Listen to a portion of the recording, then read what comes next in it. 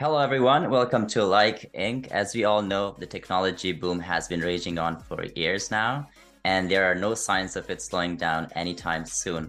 I want to thank each and every one of you for joining us in our conversation every time. In our sessions, we talk about some recent buzzworthy developments in the technology world. We sit down with some amazing, inspiring entrepreneurs and top executives to discuss the mistakes that they have made, the lessons they've learned, and also what they wish they knew at the start of their journey and how are they making a difference today. So we are so lucky to have an amazing guest with us today, Matt McCoy, who is a passionate and inspiring founder. His first successful startup was the Canadian Barbecue Boys that achieved around about 3,500 customers. And it's amazing to see that he won a deal at Dragon's Den as well with Jim Treleving. Matt's current venture is Jobby, which helps employers create and post TikTok style short form videos to showcase their company to the next generation of job seekers. Matt, thanks for doing this and welcome to the show, my man. Thank you, great to be here. I just wanted to kick things off by asking you to tell us a little bit about yourself, your journey as an entrepreneur, and what are your thoughts on entrepreneurship overall? Absolutely. Yeah, you had a great recap of some of my ventures. Sounds like a lot, but it's not really too much. Honestly, most of my time usually is towards one venture. So yeah, I guess I got my start as a student my first year of university. Honestly, I didn't even necessarily want to be an entrepreneur. The reason I actually started it was because I needed a summer job and I was also approaching a co-op term. And I thought it'd be a really good way to get some experience for my resume. I also had a friend that was a little more entrepreneurial than me at the time, and he really convinced me that starting a business was going to be great for our resumes. It was essentially a risk-free option because if it didn't work out, then we could just get another summer job. So yeah, I actually started my first year of university. We started Barbecue Boys. It became Canadian Barbecue Boys. Basically, what we did was he cleaned and repaired people's barbecues. As That's fun as that exciting. sounds, it was definitely something that people thought was pretty strange and pretty, I guess, I don't know anyone that said, wow, that was a great idea. But our thought process was, hey, everyone has a barbecue and who the heck wants to clean it or take care of it or who even knows how? I didn't know how. I didn't even know how to use a barbecue. Yeah. So yeah, to be honest with you, when I first started out, it was really just a way to get some experience. Um, and that was really formative for me. We ended up getting a lot of customers just because I guess we were the only ones willing to do it because it was such a dirty, disgusting, labor intensive job. So a lot of people were just like, yeah, I will definitely hire you to do that. I don't care what you're charging. I just don't want to do it myself. So we got a little business going there, just knocking on doors, and we ended up growing that pretty much across Canada by the time I sold the company. So that was sort of what I did throughout university. I always say I was a part-time student and full-time small business owner. And then, yeah, at the end of university, I got a really good opportunity to exit from that startup that grew and join another startup. So in between then, I honestly got a bunch of people just reach out asking me, just about entrepreneurship, about starting a business when you're a student. So that's where Start Smart came about. It was just a side project for me. It was basically I pretty much nerded out on my entire process of starting Barbecue Boys and just laid that out and made it public. So I basically said, here was every single thing I did. Here's what worked. Here's what didn't. And I just shared that with students who wanted to get their start. So it's really just kind of a roadmap to starting your own summer business when you're a student, because I think that's a really good place to start for anyone. And that led me to Local Student. Local Student's basically like Uber, but for student services. So for homeowners, they basically just click two buttons and a student shows up to their house and they can do any service like cutting the grass, shoveling the snow, raking the leaves, different things like that. It's great for students because you can honestly just pull out your phone anytime you want to work. So if you're like in class, you're finishing class, you're like, hey, I kind of want to work after this, maybe for an hour, you can make really good money and there's no real commitment. So it's very flexible around your student schedule. So yeah, we scaled that across Canada as well. And that led us into Jobby. Jobby is basically like TikTok, but for exploring jobs. So we think that it really sucks that when you're looking for jobs, you have to read boring job descriptions and you have to look through career pages. It would be so much better if you could just actually see what it's like there. So watching videos, specifically candid, authentic videos from employees at the company. And so that's our mission right now. We want to build a job search app that doesn't suck and is actually fun to use and is engaging and entertaining, but also gives you a good idea of what jobs are really like and what's out there for you. I love that. That journey is amazing. The way you started Barbecue Boys and then use the resources for other people to just get started, and also based on the needs of students, getting them the local student thing. I was an international student. I know how important it is for students to have jobs. So that's awesome. For anybody watching or listening to us, when we talk about tech startups, we normally come across the word innovation, which simply means that introduction of something new. It could be a product, a service, or a process. I was reading this book called Cause of Disturbance by Ken Tensor.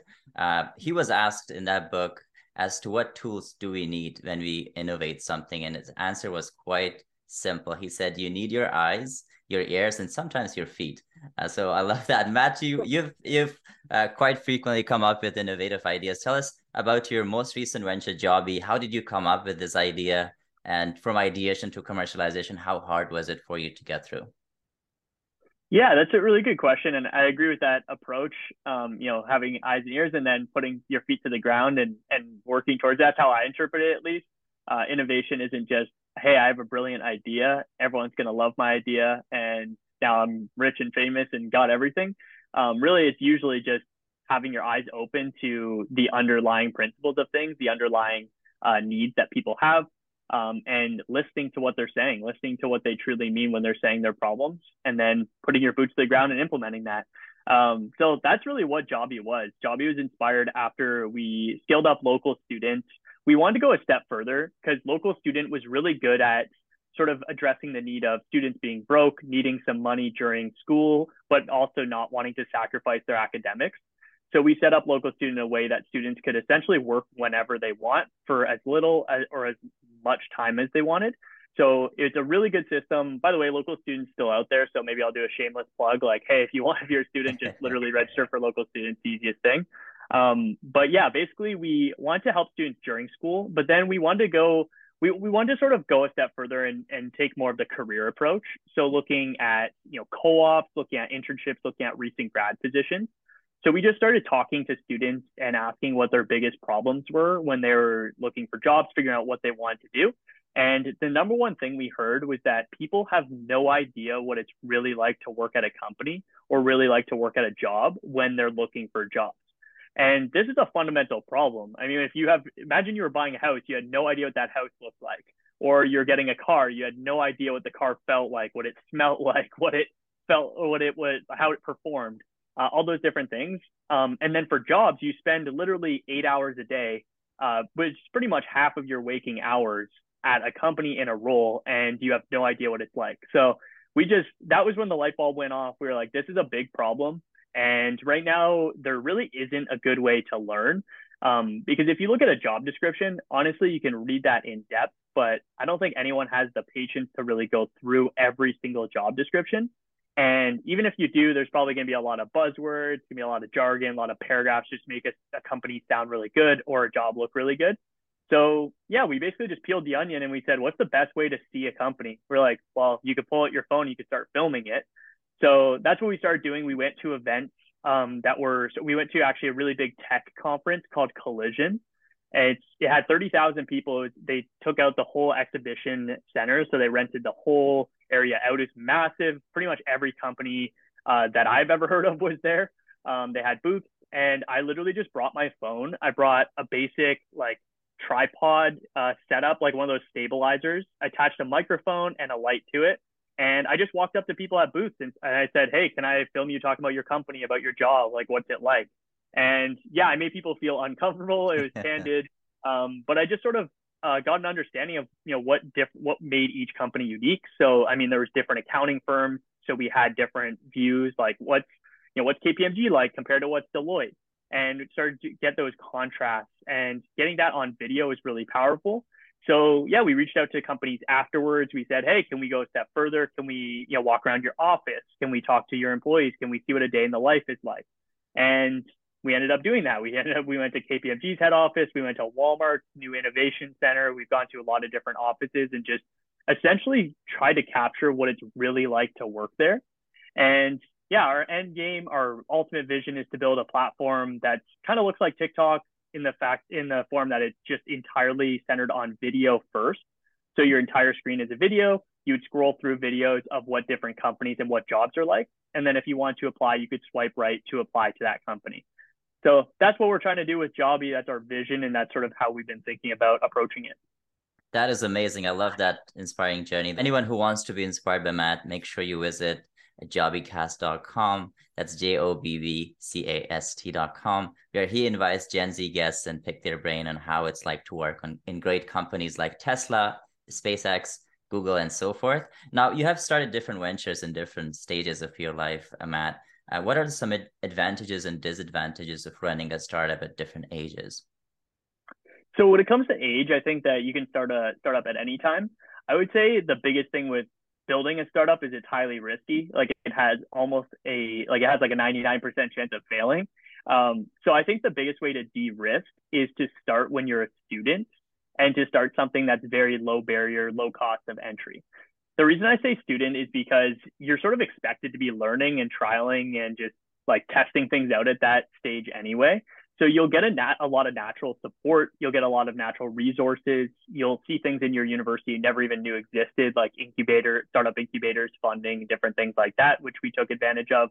But yeah, we started as a student, and I think my bias lends itself more towards a service, something you can offer yourself, because typically you don't actually have to, you don't actually have to take a big risk in form of like, how do we design this product? How do we build this big fancy app? How do we go about all these things? You can literally just go out there and offer to help someone. And if you're helpful, then maybe it's a business. If you're not very helpful, maybe you should pivot. So I think as a student, it's a really good idea to get some exposure. Typically, what I say after that is don't start something that everyone's starting already or that like anyone can easily start. So the example I use is like a drop shipping website. You can start that, but honestly, at this point, you can start a drop shipping business in 30 minutes. And because it's so easy to enter, the rewards are very minimal relative to what you're putting into it. So for us, we literally just started something that no one wanted to do. It was cleaning barbecues. Like literally no one wanted to do. It was actually our biggest problem when we grew, that no one wanted to work because it sucked. It was the worst job ever. But the fact that we were willing to do it, we had a business right there. So I always say, do things that people aren't willing to do. Do the grunt work, do the labor, do the things that aren't so glamorous, aren't so sexy. It's a really good place to start, and do it as a student because you'll have lots of resources at your disposal. And it's also pretty low risk because, you can, if it fails, go get a job. It doesn't matter that much. But that's not to discourage anyone who's not a student. I think that there's no point at which it's a bad time to start. I think it's always a good idea to reason down to the most basic of basic things that you can do before you invest heavily. So if you have a big app idea, like let's say, for example, you want to start a platform that connects tutors to, people who need tutoring, you want to build a marketplace like the Uber for tutoring. What I would say is first go out and be a tutor. Find one person that needs a tutor and think to yourself, what am I good at? What can I tutor them? And then understand the process. You're taking no risk because you're essentially going out, you're making a little bit of income, you're learning. And then as you grow that part of your business, you can start hiring more tutors. And then you can build a platform once you have a really good understanding of how it all works and you have an established network. So yeah, always just like try to go as narrow and simple as you can. Do stuff that other people aren't willing to do, which is typically the grunt work, and start early, start in a low risk environment like being a student. I love that. Now, according to, you just touched on that, according to some research that 95% of startups, they fail. What do you think some entrepreneurs or startups don't end up being successful? Well, I think a startup by nature is expected to fail. By nature, it's an experiment. So if you think of it like scientists, they always run experiments. They expect most of them not to yield the results that they predict. A startup is just a hypothesis. It's really just what you think might happen if a bunch of things go right or a bunch of things go a certain way. And at every stage, there's going to be something that comes up and you thought, oh, there's an 80% chance of this working, but the 20% happened, so it didn't work. So I think by nature, a startup is designed to fail. It's supposed to. You actually want it to fail several times because that's how you land on the thing that works. So I think first of all, a startup's not a business. I don't think 95% of businesses fail. Like if I want to go be a plumber, I went to school, I started my own plumbing business. I don't think I'd have a 95% chance of failing because I'd probably be able to make that work. I'd get clientele. There's, an established framework. A startup is an experiment. So the idea with a startup is you want to move as quickly as possible through that experiment and be very thoughtful at each stage of that experiment to make sure that you're actually running the right components of that experiment. And I'm sure a scientist could speak better to the actual terms on that. But at each stage of the startup, you're essentially just running a series of experiments until you have a company. And then once you have a company, it's completely different. You actually have to become a business person, which kind of sucks, which I'm not super experienced in. Pretty much all my startups have gotten to a certain point, exited in some way. So yeah, it's really like, I don't think there's a 95% chance of failure if you just want to be a small business owner. I think it's a great career. But if you're trying to build a startup, you should expect that it's going to fail. You just want to fail forward and you want to sort of, I guess, build upon those failures until you arrive on something that could be a business and then make it into a business. That's incredible. Now, being an entrepreneur, as you mentioned, is not easy. You need to pivot from time to time. I know we were told that startup is your baby. So if it needs you at 3 a.m. at night, you have to be there for it. So what is the biggest challenge you have faced as an entrepreneur in any of your ventures so far? Too many to count. I faced a ton of challenges. I would say that maybe the most recent one that comes to mind is like with Jobby, for example. By nature of what we're doing, we need to target a certain type of audience that doesn't typically go with a startup. So our clientele is enterprise companies, and it's specifically on the talent acquisition recruitment side. So if we look at that niche demographic, first of all, enterprise companies don't take risks. They don't like working with startups. And then we niche it down to recruiters, talent acquisition people. They don't typically do marketing. They don't typically do video. So that at its core is we're going against the grain. We're literally doing something that has a very high chance of not resonating or not picking up. And so that is a core fundamental challenge. And basically what we've done to get around that is start the podcast. So we thought, hey, committing to our services, committing to something that's paid for something completely unproven is probably a very low likelihood chance.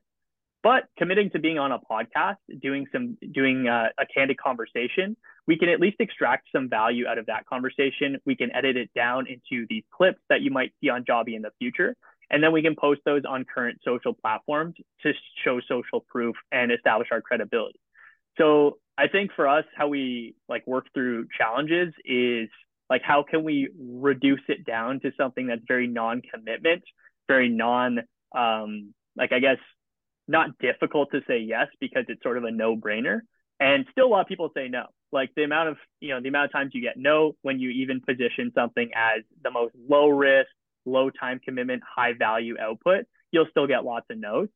So that's, I'd say, a key challenge for us. We've learned a lot and we've been able to sort of push through that, find those key, I would say, intrapreneurs. So people are very entrepreneurial within large companies and build those relationships with them because naturally we're not going for a wide audience right now. We need a few early adopters.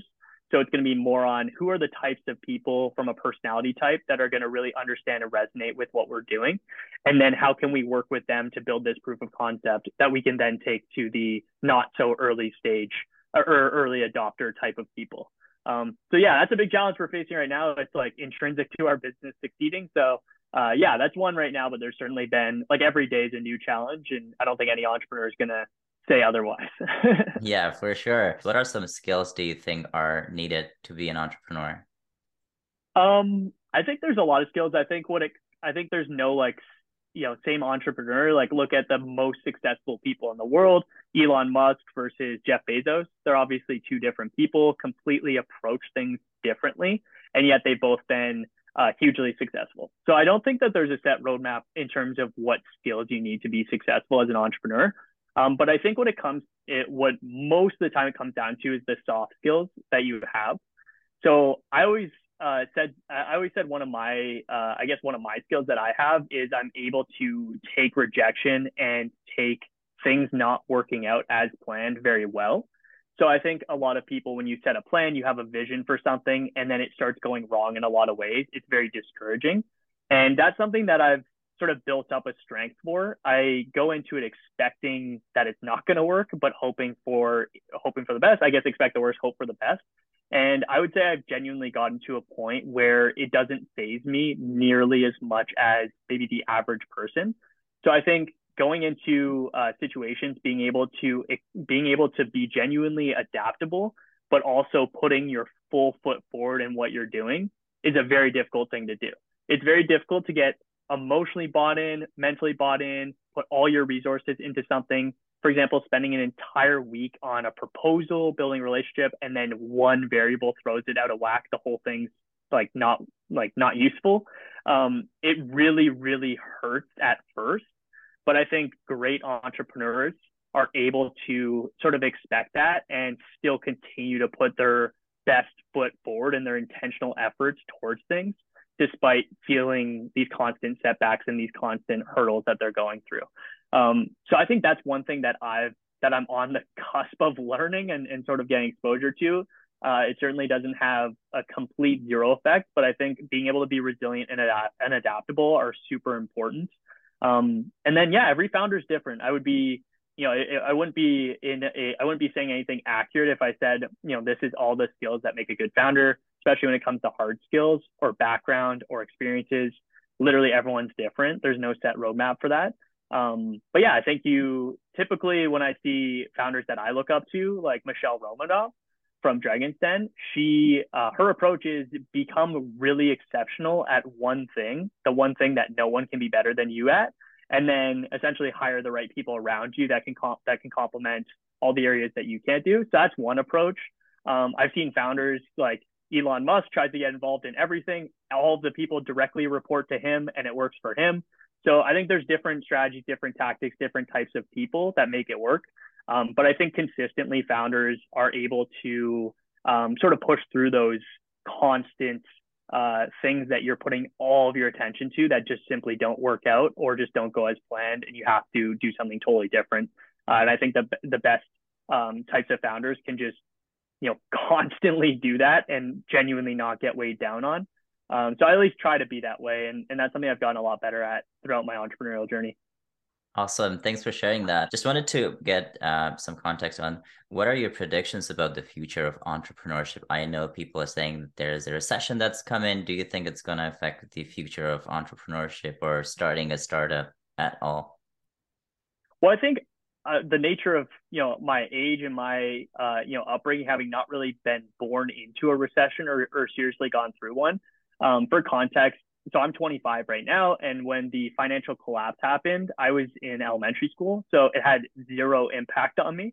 So I'm probably in the worst position to speak on current macroeconomic conditions because genuinely I've only been raised in good economic times, and a little bit of me is scared for what does bad economic times look like. But I think a lot of, I guess, when it comes to recessions, when it comes to like short-term things, a lot of those can be distractions and can really pull you away. For example, when I check social media often, I'm like, oh wow, the world's falling apart. Everything I need to get a job at a bank so I'm safe. I need to just quit everything I'm doing. But when I don't check social media, I think very clearly and I actually push through it and things work out generally better. So yeah, first prediction is I have no idea what's going to happen with the current recession and trends that way. But I think largely speaking on a high level, I think there is a huge decentralization of things happening in my own space when it comes to, hiring, jobs, recruitment. There's a huge decentral element of that now where people used to go to, let's say, a newspaper ad or a careers page to, apply for jobs. And nowadays people just go out there on social media. They see, if I want to look up working at Deloitte, I can see about 1,000 different videos of different people talking about their job, showing their job. And that's, I think, inherent in a lot of industries where there's a ton of decentralization of how information is shared and communicated. And also just how people can go about starting businesses and being entrepreneurs. I think most people inevitably will be an entrepreneur in some way, shape, or form down the line. So it'll just be, hey, I'm a full-time startup founder, or hey, I'm really good at digital marketing, so I do this on the side with a couple of people. or hey, I help out with graphic design, or I'm a music teacher on the side. I think everyone will be entrepreneurial in some way, and that's already the case. And I think that's just going to keep speeding up to a point where everyone's sort of a free agent in the market, just using their skills. But I think a lot of people still have jobs and traditional things as well. Absolutely. Thanks for sharing. And I echo what you said. After COVID, people are just thinking about other options, especially if they want to start a side gig or something of their own. That's something they're looking for. Shifting gears a little bit about yourself, tell us about a successful day in your life as an entrepreneur. And I know it's chaotic. Sometimes you have to attend meetings and all that. What is a successful day in Matt's life? I think for better or for worse, I attribute success to the actual tangible metrics, and I've always tied it to sales and to to customer stuff. So yeah, I would always tie it to maybe some of the big days that I've closed a big deal or gotten a sale. So one of my most iconic days I'll never forget is the first day of Canadian Barbecue Boys. I genuinely mean it when I say we had no idea what we were doing. I'd never used a barbecue before. Everyone's like, you're going to start a barbecue services business. I'd never used a barbecue before. So people are like, what are you going to do? I'm like, oh, I'll figure it out. Like, I'm sure I can find information. Or I'm sure I can learn on the job. So just to paint that picture, basically we had exams. It was our first year of university. So we finished up exams and then we got home after exams and it was a Saturday and we were like, okay, so we don't have summer jobs. This is our summer job. We put all these plans. Like we literally spent the whole second semester planning. And I was like, so what do? We don't have any customers. So we just decided we'd go out and knock on doors in our neighborhood. We picked my neighborhood because we were at my house. So again, we had no idea what we were going to do. I like Googled a sales script that I found online. I typed it out. It was literally like a page long, like literally like 500 characters. This thing was an essay.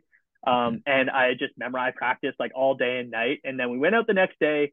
We were right on my street and we literally walked around the street for, I'm going to say, an hour and a half before we like actually knocked on our first door. Cause it was like, no, you knock on the first door. It was like, no, you knock on the first door. It was like, we were terrified. We literally, like, there's so many things at play. Like we didn't know what we were doing. We'd never done sales. We literally knew nothing. So finally I saw a gentleman outside on his lawn and I said, you know what, it's now or never. And I went up to him. I gave the worst sales pitch of human history. I think I talked for 4 minutes straight before he even opened his mouth. And he started laughing during it. He was like, this is hilarious. And then afterwards, he's like, I still don't know what you're offering, but you're clearly super passionate about this. You clearly want to do something for me. So yeah, like, let's do it.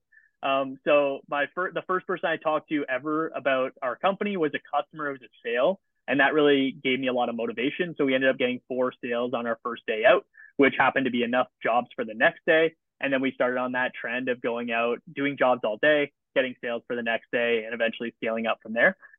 So yeah, that was a really memorable moment talking to the first person that ever became a customer. I think that's every entrepreneur's dream when you have all these ideas, you have all these plans, you see what it's going to be, but then getting there is the not so fun, not glamorous part. So getting your first customer, I will literally never forget. And it's been like that for every business since then. The first customer is always the hardest and it's always a different path. But that was a pretty iconic day, getting our first $40 sale and then starting our business from there. Thank you for sharing. I know when you start a startup, you have different stages. What part of being an entrepreneur is your favorite? Is it the ideation? Is it like finding a co-founder? Is it like talking to the customers about their pain points and giving them a solution? What is your favorite point and part of being an entrepreneur?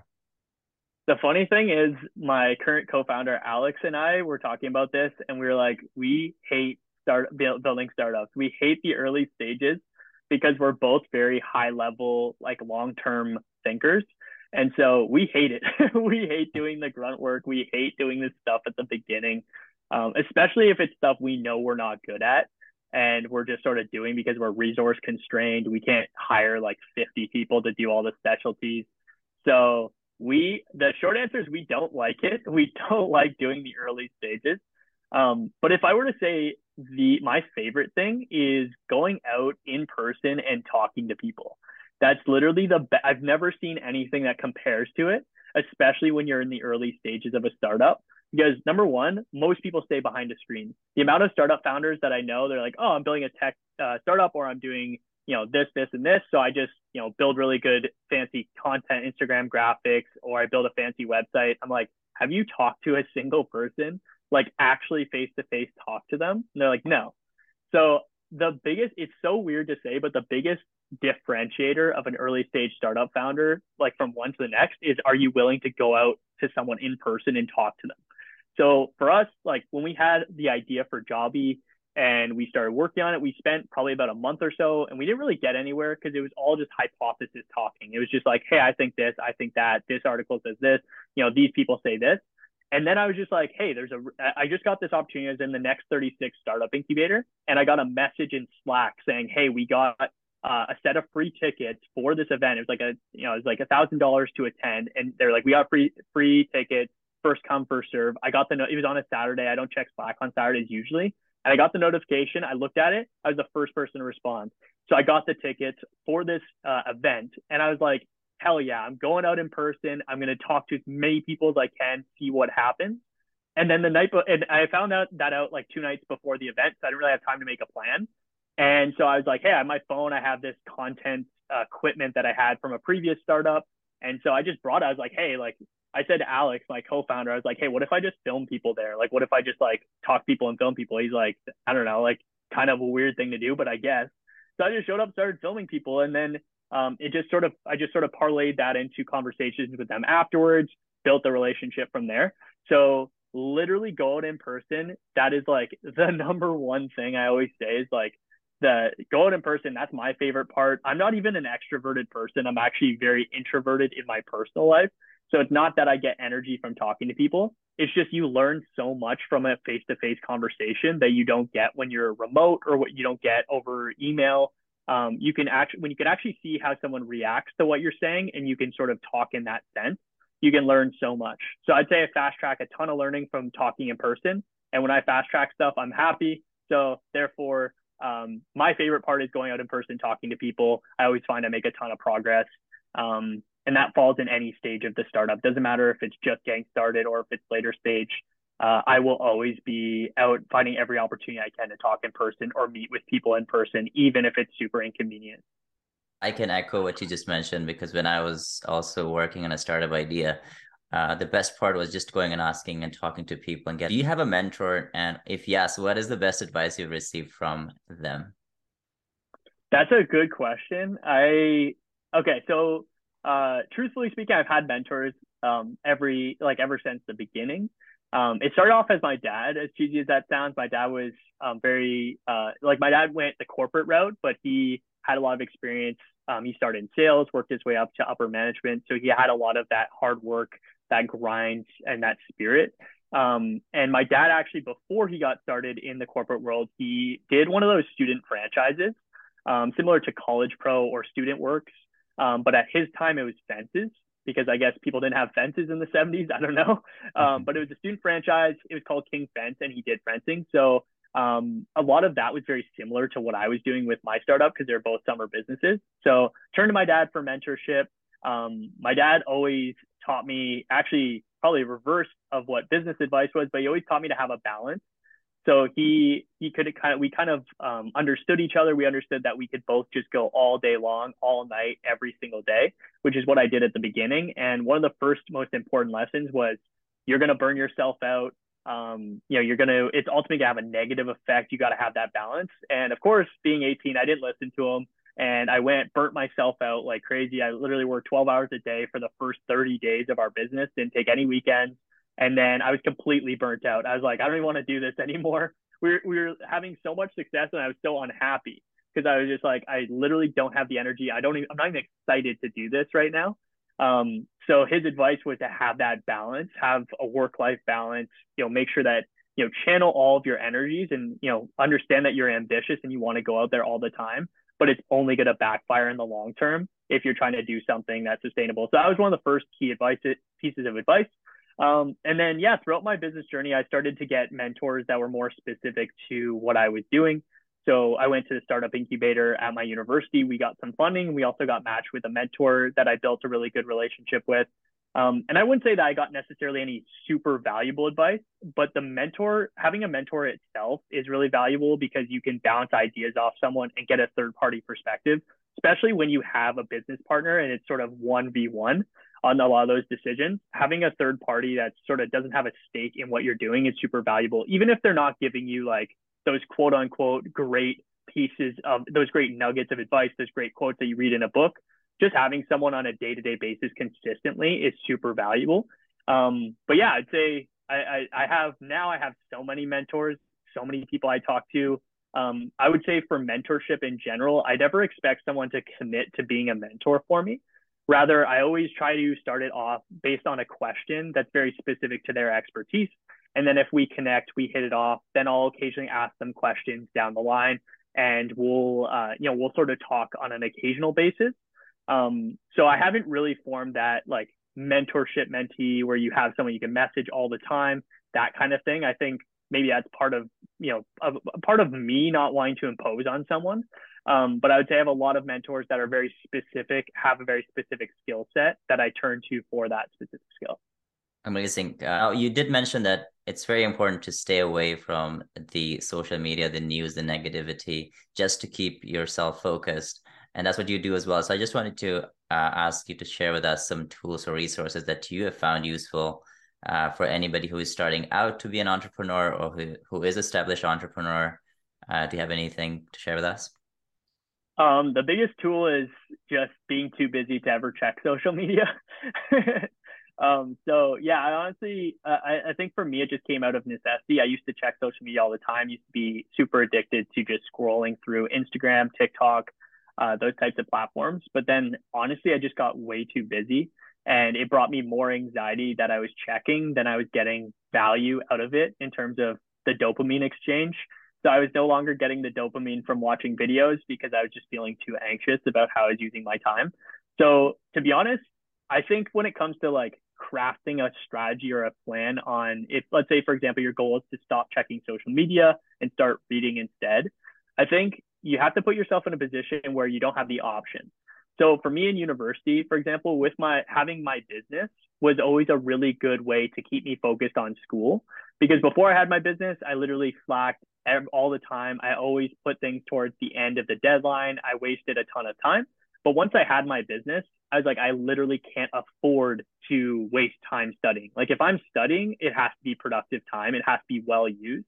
So I'm not going to just like say, hey, I'm going to the library all day. I'm going to have a productive day. It was like, hey, I have like 3 hours right now to study. Let's make it count and let's use that time. So I think for me, the only thing that's ever worked in the long term doesn't come down to a certain technology tool or a certain book. It's just putting yourself in a position where you don't have the option to do the thing that you don't want to do. So for me right now, I have to book meetings all day. I have to message people throughout the day, and then I have to execute on current deals and things like that. So I simply don't have the time to check social media. And then in my personal life, I'm very intentional about how I spend my time, in my relationship. I make sure that we have quality time together and I make sure that I eat well. So I make sure that I actually cook my meals. So quite honestly, I just don't have the time anymore. And that's by design. I don't want the time to go through, Instagram mindlessly throughout the day like I used to. But that's been the only effective strategy is putting yourself in a position where you're you're too busy, but also too intent. Like you're super intentional with how you're blocking out your time, so you just don't have time to check through those things. It's tough to do. I'm not perfect at it. I still do. I have an important deadline. I'll still pull out Instagram just to like see something or like Elon Musk Twitter stuff. I can't resist the urge when he puts out like the Twitter files. I'm like, hey, I have to, whatever I'm doing, I have to draw. I have to read this. So obviously I'm not perfect with it. But I think that putting yourself in a position where it's not like I want to do this, so I'm gonna start trying to read for 15 minutes instead of checking social media. It didn't work for me when I tried that. I did it for a couple of days. The habit got lost. But when I put myself in a position where it's like your time actually, it means something. If you're not doing this, then you're actually taking away from a core goal of yours. That was the most effective strategy for me. So yeah, I don't have any tools, don't have any tips. Just make yourself so so busy that you literally can't. It's probably terrible advice. Actually, don't follow that. Anyone who's going to be listening probably shouldn't follow that. But that was what worked for me. I just made sure I was super intentional with my time and didn't have time to do anything else. I love that. Thank you for sharing with us. Just to wrap things up here, Matt, here are some fun questions for you. Tell us some fun fact about you that most people don't know yet. Well, I'm a huge sports fan. I do still find time for that. The fun fact that I like to, it's kind of a brag, but I actually went to California for the Golden State Toronto Raptors finals game, game six in 2018. And I saw the Raptors win their first and only title in person with my dad. I Yes. didn't buy the tickets, my dad did. So I didn't have the money to do it, but yeah, we flew down to California, went to Golden State, Toronto Raptors. So yeah, I'm a diehard sports fan, Raptors and Leafs all the way. Share with our audience how can they get in contact with you? Honestly, just DM me on LinkedIn. That's fine. Like I'm always on LinkedIn. I'm sure you'll put a link to some sort of website. You can always check that out. But yeah, just DM me on my LinkedIn or just follow me on LinkedIn, and yeah, it's probably the best way to reach out if you ever just want to chat or you want to see what some of the things I'm working on. Perfect. Matt, you've been very generous with your time. I want to thank you so much for this amazing conversation that we had today, and also amazing to have you on the show. You're incredible, and I hope to have you on the show again. For everyone who is watching or listening, make sure you follow Matt on his LinkedIn and also follow his podcast, jobbycast.com. That's JOBBYCAST to hear from Matt and his Gen Z guests for some incredible insights. Matt, thank you so much. Thanks, like great to be here.